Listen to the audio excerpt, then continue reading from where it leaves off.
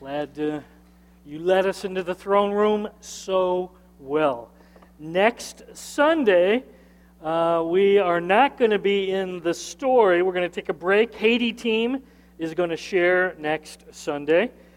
Secondly, we're going to celebrate Lord's Table, Communion. And finally, we will have a time where we will invite those of you who could use anointing by the elders, James 5:13. That will happen all next Sunday. So you're going to get like a triple header next Sunday, 3 for the price of 1, and that'll give you 3 reasons to get out of bed on Spring Ahead Sunday, because it's that Sunday, you know what I'm saying? So we'll give you 3 really good reasons to get here, and please come next Sunday. Last Sunday, we were in chapter 19 of the story. The Lord worked it out so that God's chosen people, the Jews, were able to go back to Jerusalem to begin rebuilding the temple. Do you recall? Any opposition? Lots of opposition.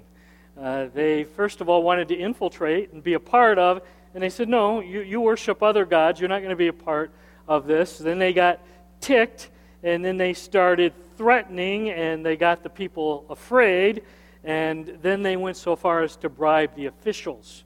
We're gonna stop this work. We're gonna do whatever it takes. Anybody recall how long did they stop the work for? 10 years.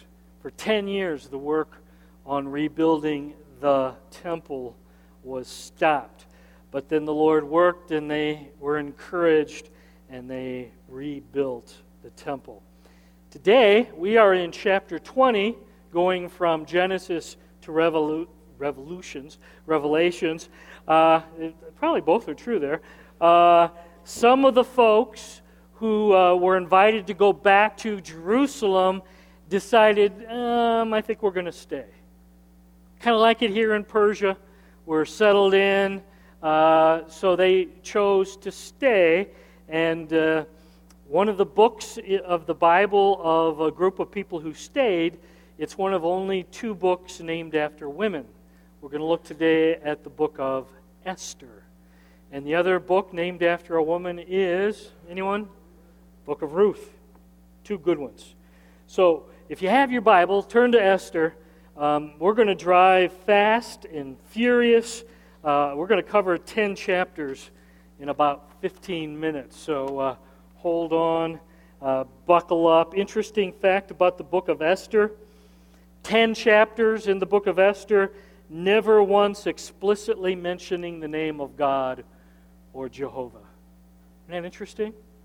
And yet, in every chapter, the Lord's presence, the Lord's power, and the Lord's protection is clear and evident, like almost no other book in the Bible. So even though God's name is not named, He's there. His presence, His power, His protection are alive in this fast-paced book. The theme is God's sovereignty, God's in charge, God's arranging His plan in His story. Ready to go? Esther chapter 1. We're going to fly. Xerxes was the king of the Persian Empire. Esther chapter 1. Xerxes' grandpa, his name was Cyrus, and he was one of those who allowed the Jews to go back to Jerusalem. Xerxes' father's name was Darius, and he too was involved in the nation of Israel going back to the promised land. Xerxes was the most powerful man on earth at this time. He was the king. His kingdom went all the way from India to northern Africa. Got that in your brain? He was literally the king of the known world. Xerxes, Esther chapter 1, throws a series of banquets and parties. He's got representatives from all of his kingdom, and he wants to impress them because he wants the bigwigs to give him the green light to go to war with the Greeks. About 10 years earlier, King Darius, that would be Xerxes' father, went to war with the Greeks and lost. And before his father could get revenge, he died. So now, Xerxes wants to go back to war. He's going to get revenge for his father. And these banquets, 6 months of parties, were called to kind of show off and impress everybody and make them happy and say, sure, we'll go to war with you. So at the end of the 6 months, look at verse 10, Xerxes says, guys, I've got this amazing wife, and she's gorgeous. Would you like to see her? Would you like her to come out here? And many scholars believe, I think they're probably right, they didn't want her to come out with anything but her crown on. And she's thinking all of these drunken guys, and they just, no, I'm not going to be a part of that. So when he calls for her to come out, she refuses. The king of the known world isn't used to being told no. She says, no, I'm not coming. So Xerxes, with the help of his advisors, the 7 eunuchs, I like to call them the 7 dwarfs, they banish her, get her rid of her. She can't be the queen anymore. Xerxes gets the green light to go to war, and he heads out for 4 years of battle. Tracking with me? So now Xerxes is off with his armies, and he's out there battling the Greeks. Here's the problem. They lose. They lose big. The Persian army is defeated.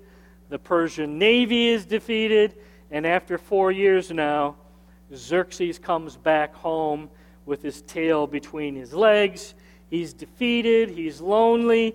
He's missing Vashti. He's worn out. He's depressed. And the officials see if we don't do something fast, he's going to invite Vashti back. And she's going to remember whose idea it was to get rid of her, and the 7 dwarfs are in big trouble. So they dream up something. You ready? Hey Xerxes, let's have a Miss Persia contest.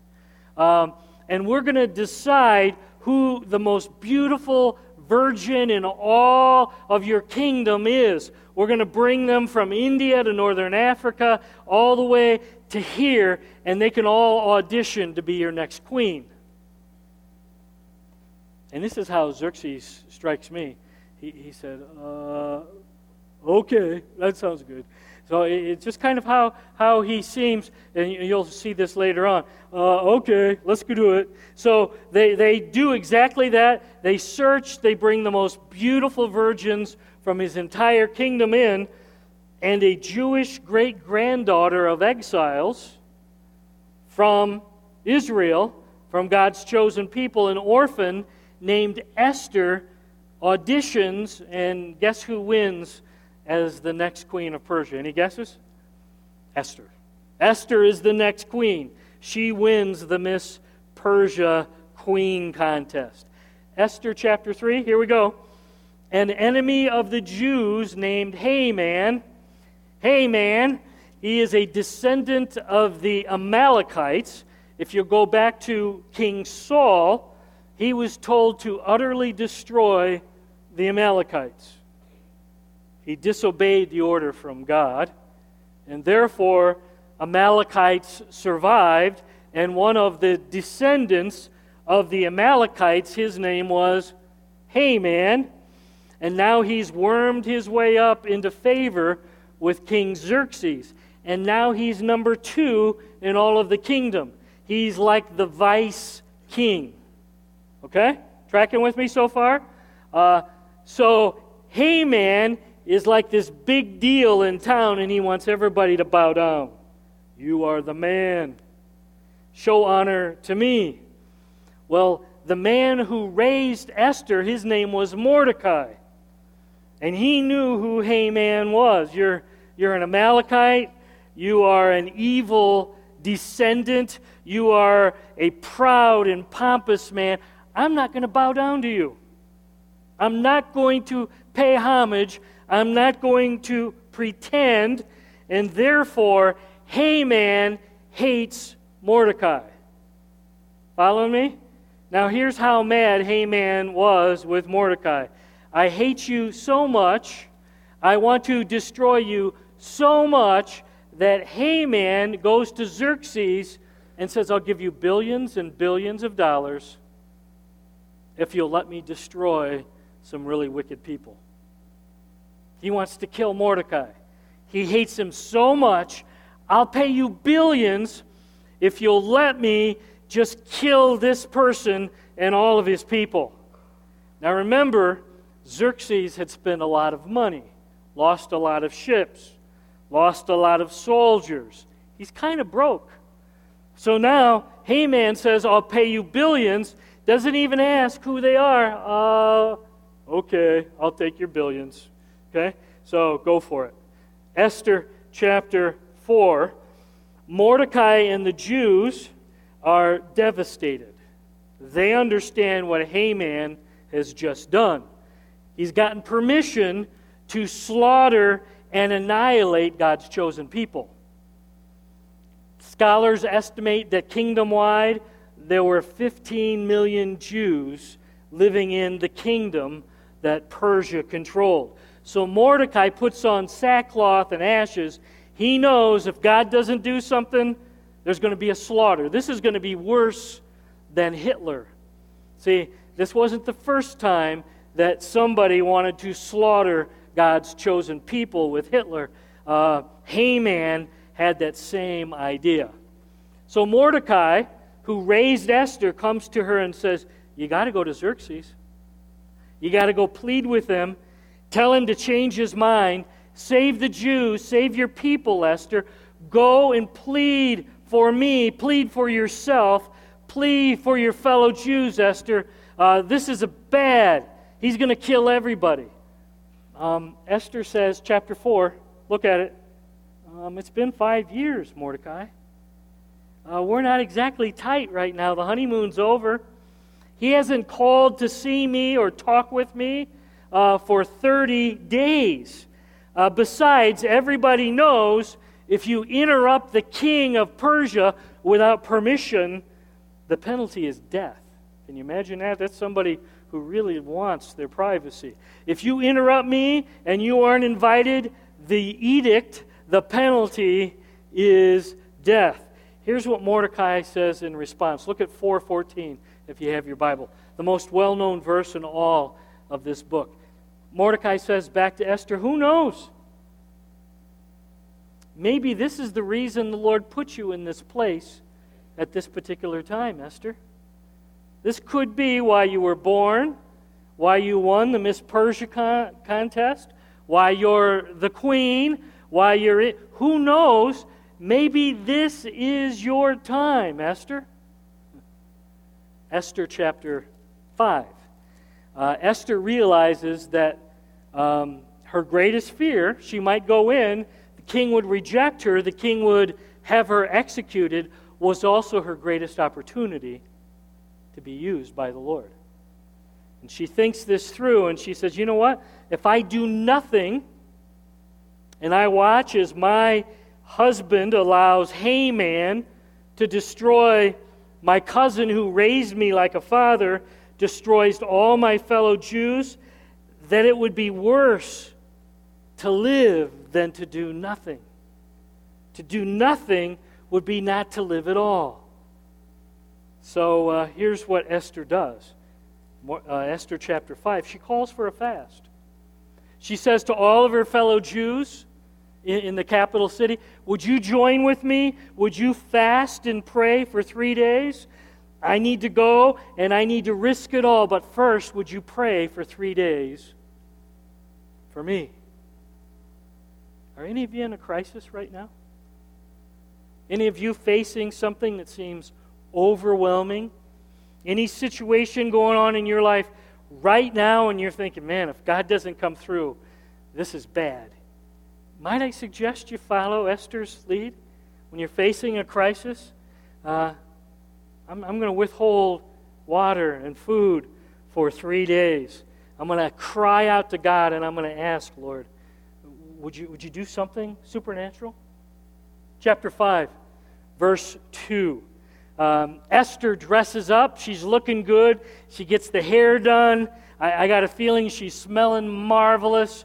And what she does, this is brilliant, she appears in the doorway and just sort of peeks at Xerxes. And sure enough, Xerxes looks at her, and like I said, she looks good. Yeah, you can come. Waves her over, golden scepter. And apparently this is like ancient tag. If you touch the end of the golden scepter, you were safe. Safe. I don't get killed now. And he says, verse 3, you look so good, you can have half of my kingdom, queen. And Esther says, verses 3 and 4, chapter 5, here's what I'd like. Could I have dinner with you, Xerxes? And I'd like to have dinner with your second in command, your vice king, Haman. And he says, sure, no problem. Esther wanted to meet this guy, kind of get a read on him. This Haman who so hated her cousin Mordecai, who was willing to give him billions of dollars so he could destroy Mordecai and annihilate and exterminate the Jews. So chapter 5 and verse 9, this is the kind of guy Haman was. He goes home and he's so excited. Guess what, family? I get to go to dinner with just the king and the queen, and I'm the only guest. So he throws a little party for himself at home. Because I'm amazing, because I'm wonderful, because I'm Haman. Verse 14, Haman's wife says, you better get busy building those gallows to hang Mordecai high, don't you think? Maybe you should hire some extra carpenters to work overtime because it's looking really good for you, hubby, and you can hang him high. Esther chapter 6. King Xerxes can't sleep that night. Maybe he had an upset stomach, I don't know. But for some reason he can't sleep. He has the official king's reader come, hey, read me the chronicles of my reign. So that'll get me to sleep. So he starts off and he reads about this episode where Mordecai, remember Mordecai? Esther's cousin who raised her as a dad, saved Xerxes' life. There was a plot to assassinate Xerxes. Mordecai heard about it, came and told the king's officials, and saved Xerxes' life. That's what they read to him. And Xerxes says, yeah, I remember that. Did we ever do anything to thank him? Did we do anything to reward him? And the guy reading says, no, doesn't look like it, nothing. Next morning, Haman shows up bright and early. I'm going to get right on the job. I'm amazing. I'm excited. And Xerxes says, hey, man, how would you honor somebody that you really wanted to make look good and honor and lift him high? Now catch this. Haman thought that Xerxes was talking about who? Himself. Yeah. So he says, I'm going to make this one good. Let him wear your royal robe, Xerxes. And let him ride your royal horse, Xerxes. That'd be good. Oh, and if you really wanted to honor him, let him wear your royal crown, Xerxes. And then finally, let a nobleman walk the horse while he's up on the horse with your robe and with your crowd, and have him shout everywhere throughout the capital, this is what is done for the man the king delights to honor. Verse 10, chapter 6. I hope there's a DVD library in heaven, because I want to pull this one off the shelf. I want to look at Haman's face as Xerxes says, that's a great idea. Why don't you be that nobleman, and you, here, take my robe and take my crown, and you can go get my horse, and I want you to dress Mordecai, put him in my robe, put my crown on him, sit him on my horse, and you lead that horse around and you shout all throughout the capital city how great and wonderful Mordecai is. Isn't that fun? That's a fun verse right there. So all day long, Haman has to shout how great and marvelous his hated mortal enemy Mordecai is. Esther chapter 7. Haman knows he's in trouble. Esther's requested another dinner date with just her and the king and Haman. And when he comes in, he realizes Esther's just told Xerxes Haman has pulled a fast one on him. He didn't even know exactly what he had done when he agreed to take billions of dollars. She says, you know what? Haman has betrayed and tricked you, and now he wants to terminate and exterminate all the Jews. And oh, by the way, king, I'm a Jew. He wants to kill me. He wants to kill my people. He wants to kill Mordecai. And this is fun. Esther chapter 7, verse 10. Those gallows that he had built quickly and high, guess who winds up being executed at those very gallows? Any guesses? Haman. Haman dies at the hands of the executioners. Exodus chapter 8 through 10. Mordecai becomes the vice king. Verse 2, Xerxes says, why don't you take my signet ring? You just be the number 2 guy. Esther says, you know, I have one more request, king. Verses 5 to 14. Would you allow the Jews to defend themselves?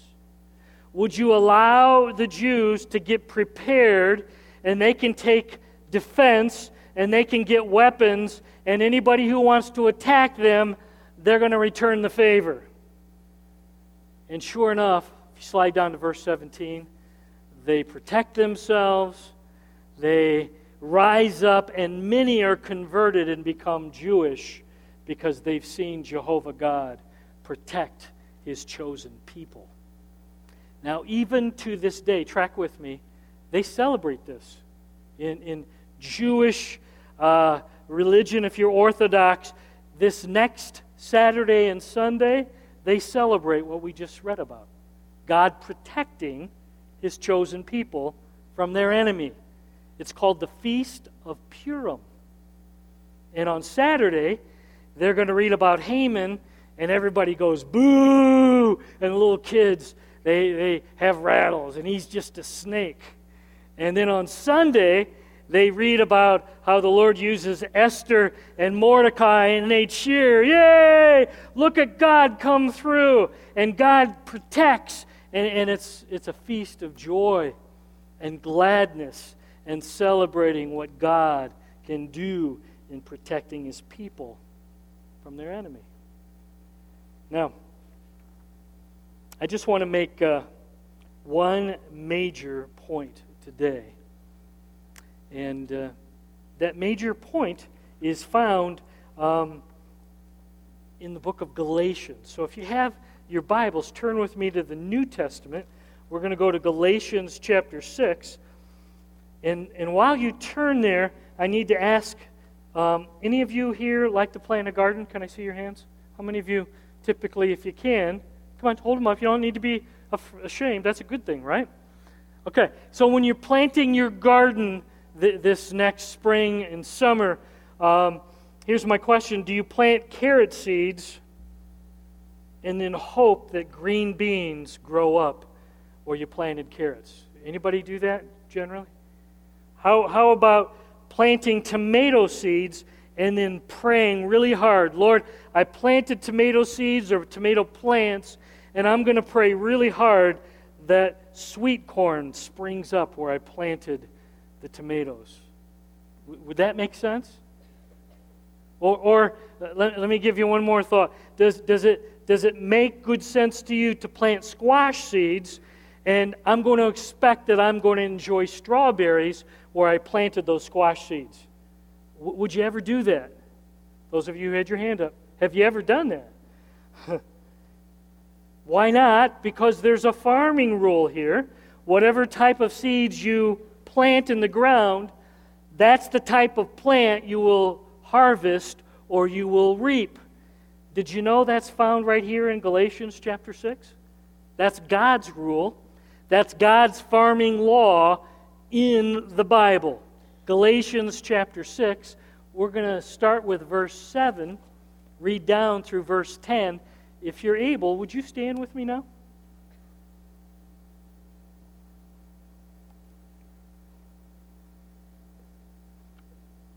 The lowering of the screen. Here we go. You ready? Let's read. Do not be deceived. God cannot be mocked. A man reaps what he sows. Whoever sows to please their flesh, from the flesh will reap destruction. Whoever sows to please the Spirit, from the Spirit will reap eternal life. Let us not become weary in doing good, for at the proper time we will reap a harvest if we do not give up. Therefore, as we have opportunity, let us do good to all people, especially to those who belong to the family of believers. Let's pray.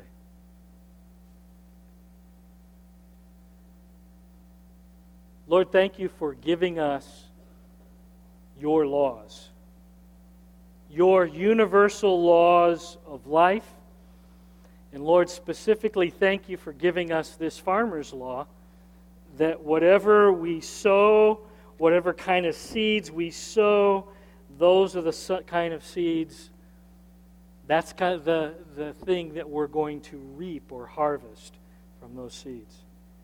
And Lord, there's something in all of us, I know there's something in me, that I think I'm going to be the exception to that rule.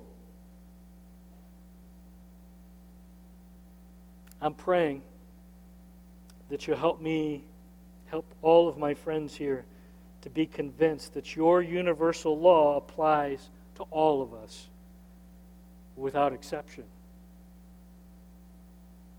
Calm our hearts and our minds now, Lord, as we dig into your book, as we apply this to our lives. May the third person of the Trinity, may your Spirit be welcome today in your church. And all the church at Walloon Lake said in agreement. You can be seated. Haman sowed seeds of destruction. Haman sowed seeds of pride and arrogance. He sowed seeds of lies and deceit, hatred and revenge, and he expected that he would reap, that he would harvest great success. I'm going to reap rich reward for all of the ugly seeds I've sowed. I'm going to have this amazing harvest, but instead he harvested death and destruction on himself. Most scholars believe death and destruction on his family. He was pretty sure that he could sow all of these ugly, evil, proud, hate-filled seeds, and everything was going to be wonderful, and he was really terribly wrong. He reaped exactly what he sowed. Esther sowed seeds of courage and faith. Mordecai sowed seeds of courage and conviction and faith. And track with me now. They harvested life. They harvested blessing. God's blessing was upon them. They harvested salvation for 15 million Jews. Whatever we sow, that's what we're gonna reap. But we think to ourselves, I can sow watching the clock at work. I'm going to be lazy as I can possibly be. I'm going to criticize the boss. I'm never going to take initiative. I'm never going to give it my all, but I'm still expecting that I'm going to get a raise and a promotion. Because I think I'm the exception to this rule. I can rarely pay attention in class. I don't turn in my homework. I don't study for tests. I quite often sleep in class. I give the teacher grief whenever I can, but I'm still planning on getting a B or a C in this class. And I'm pretty sure that one day I'm going to get into a good university or a college. Because I think Jesus likes me. There's something in us. There's something in all of us that in some area we think that we're the exception to God's universal law. Whatever I sow, that's what I'm going to reap. I can eat French fries and donuts and cheeseburgers every day.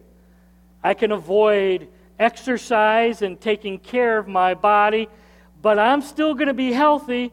My cholesterol is going to be fine, and boy, I'm going to check in, and I'm going to be in great health. How's that going to be? Because I'm the exception to the rule. What I sow there is not going to be what I'm going to reap. I can spend money that I don't have to spend. I can charge stuff on my Visa that I'm not going to be able to pay for. I don't need a budget. I can spend whatever I want. I'll figure it out. Somehow, I'm just going to be okay. How's that? I'm the exception to that rule. I can plant foolishness and recklessness in my life, and the Lord will bless me anyway.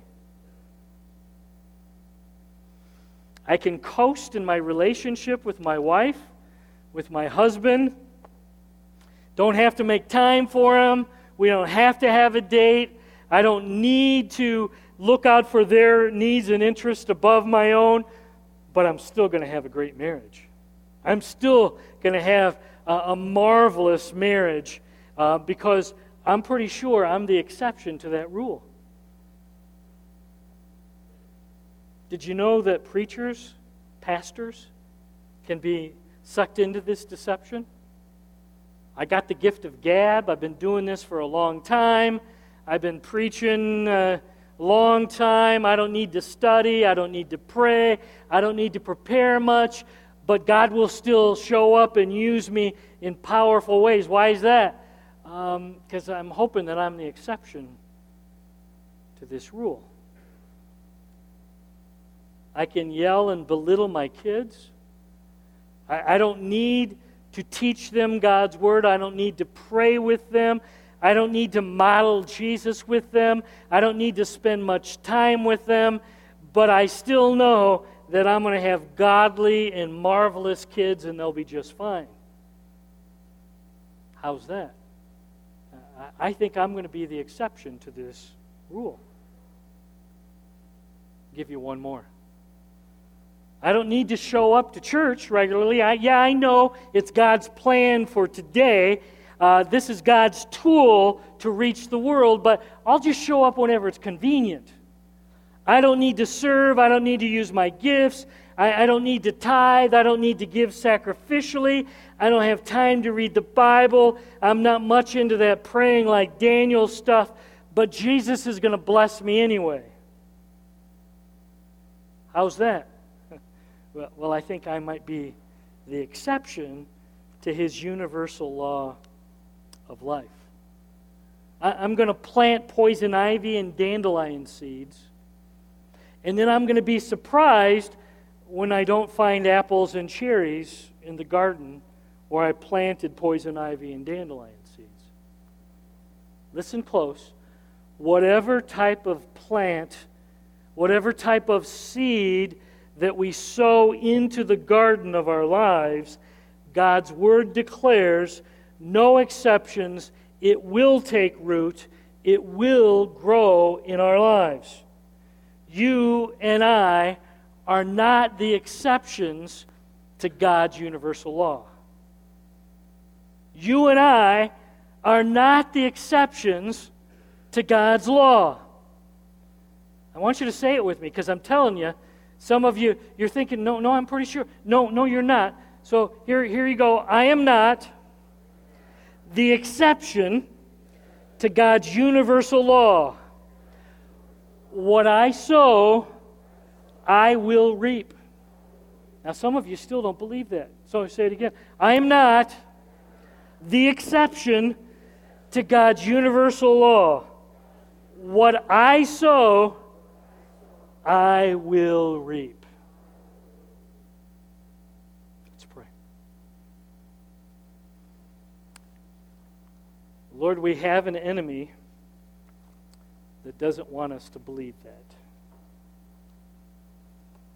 We have an enemy that does everything he can to get us to buy the lie that I'm the exception to God's law.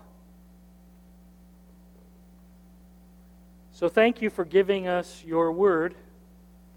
It's a lamp to our feet and a light for our path.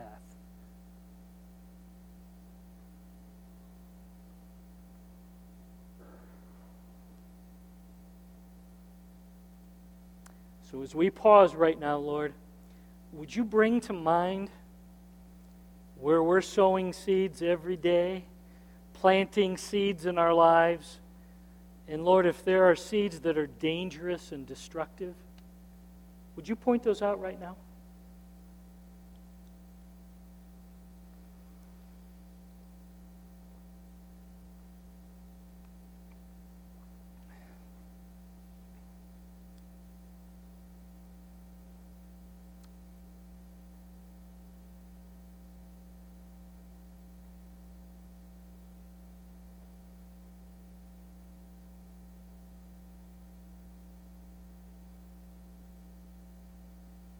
Make clear, Lord, activity that we're involved with, that if we keep sowing, it's going to result in a sad and painful harvest.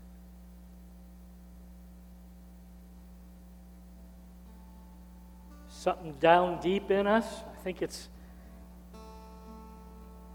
full of pride that we think that we're going to be the exception to your universal law of life.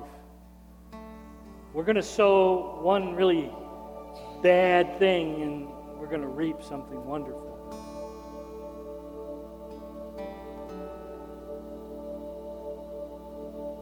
Lord, would you open our eyes? Would you soften our hearts? Make us aware of the seeds that if we keep planting, will produce heartache and regret in our lives, in our families, in our marriages, in our relationships.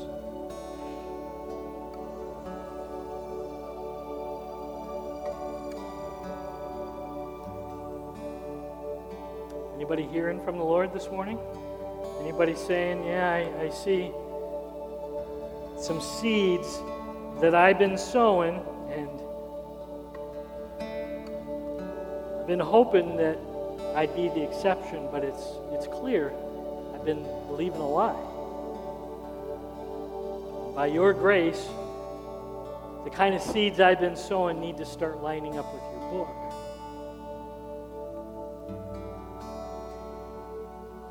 And I want you to see my hand right now. I'm not going to call you out. I'm not going to ask you to stand or come forward, but I'd just like to pray for you right where you're at. Lord, you're talking to me. Some seeds that I've been sowing, and I've been hoping I'm the exception to the rule, but it's obvious that's a lie. I've been deceiving myself, been being deceived by the enemy. Help me, Lord, to adjust my thinking. Anybody? Yeah.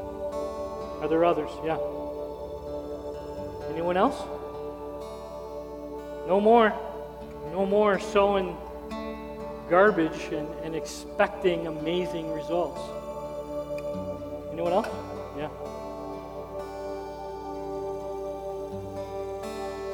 Thank you, Lord, for my friends who you're speaking to now. Those areas where we need to adjust what we're planting and sowing into our lives. Give us strength, give us courage, give us faith, give us perseverance. Lord, help us to do it your way.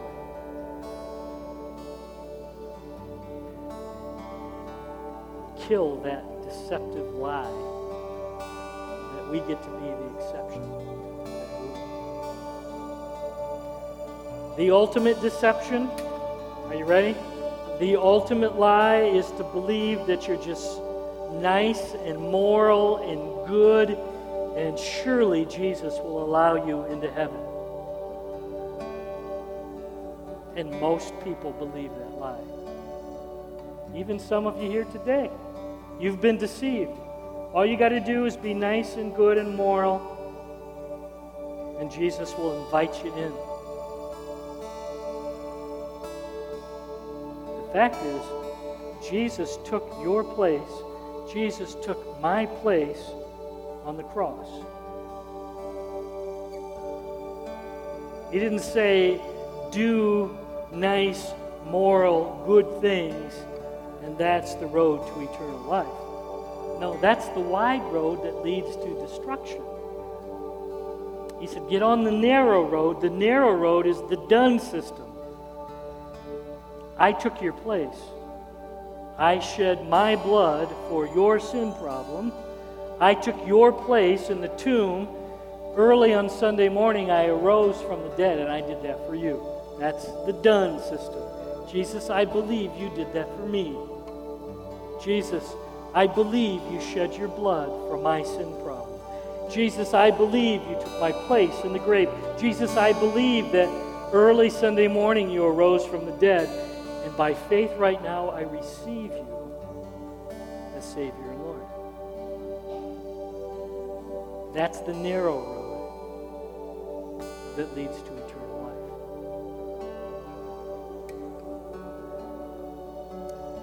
life. Thank you, Lord, for your book. It's alive, it's quick, cuts down deep, shows us what's really going on down underneath the surface. Work powerfully in the church family here in this week ahead. Help us to sow some godly Jesus shining bright seeds. It's in Jesus' amazing name.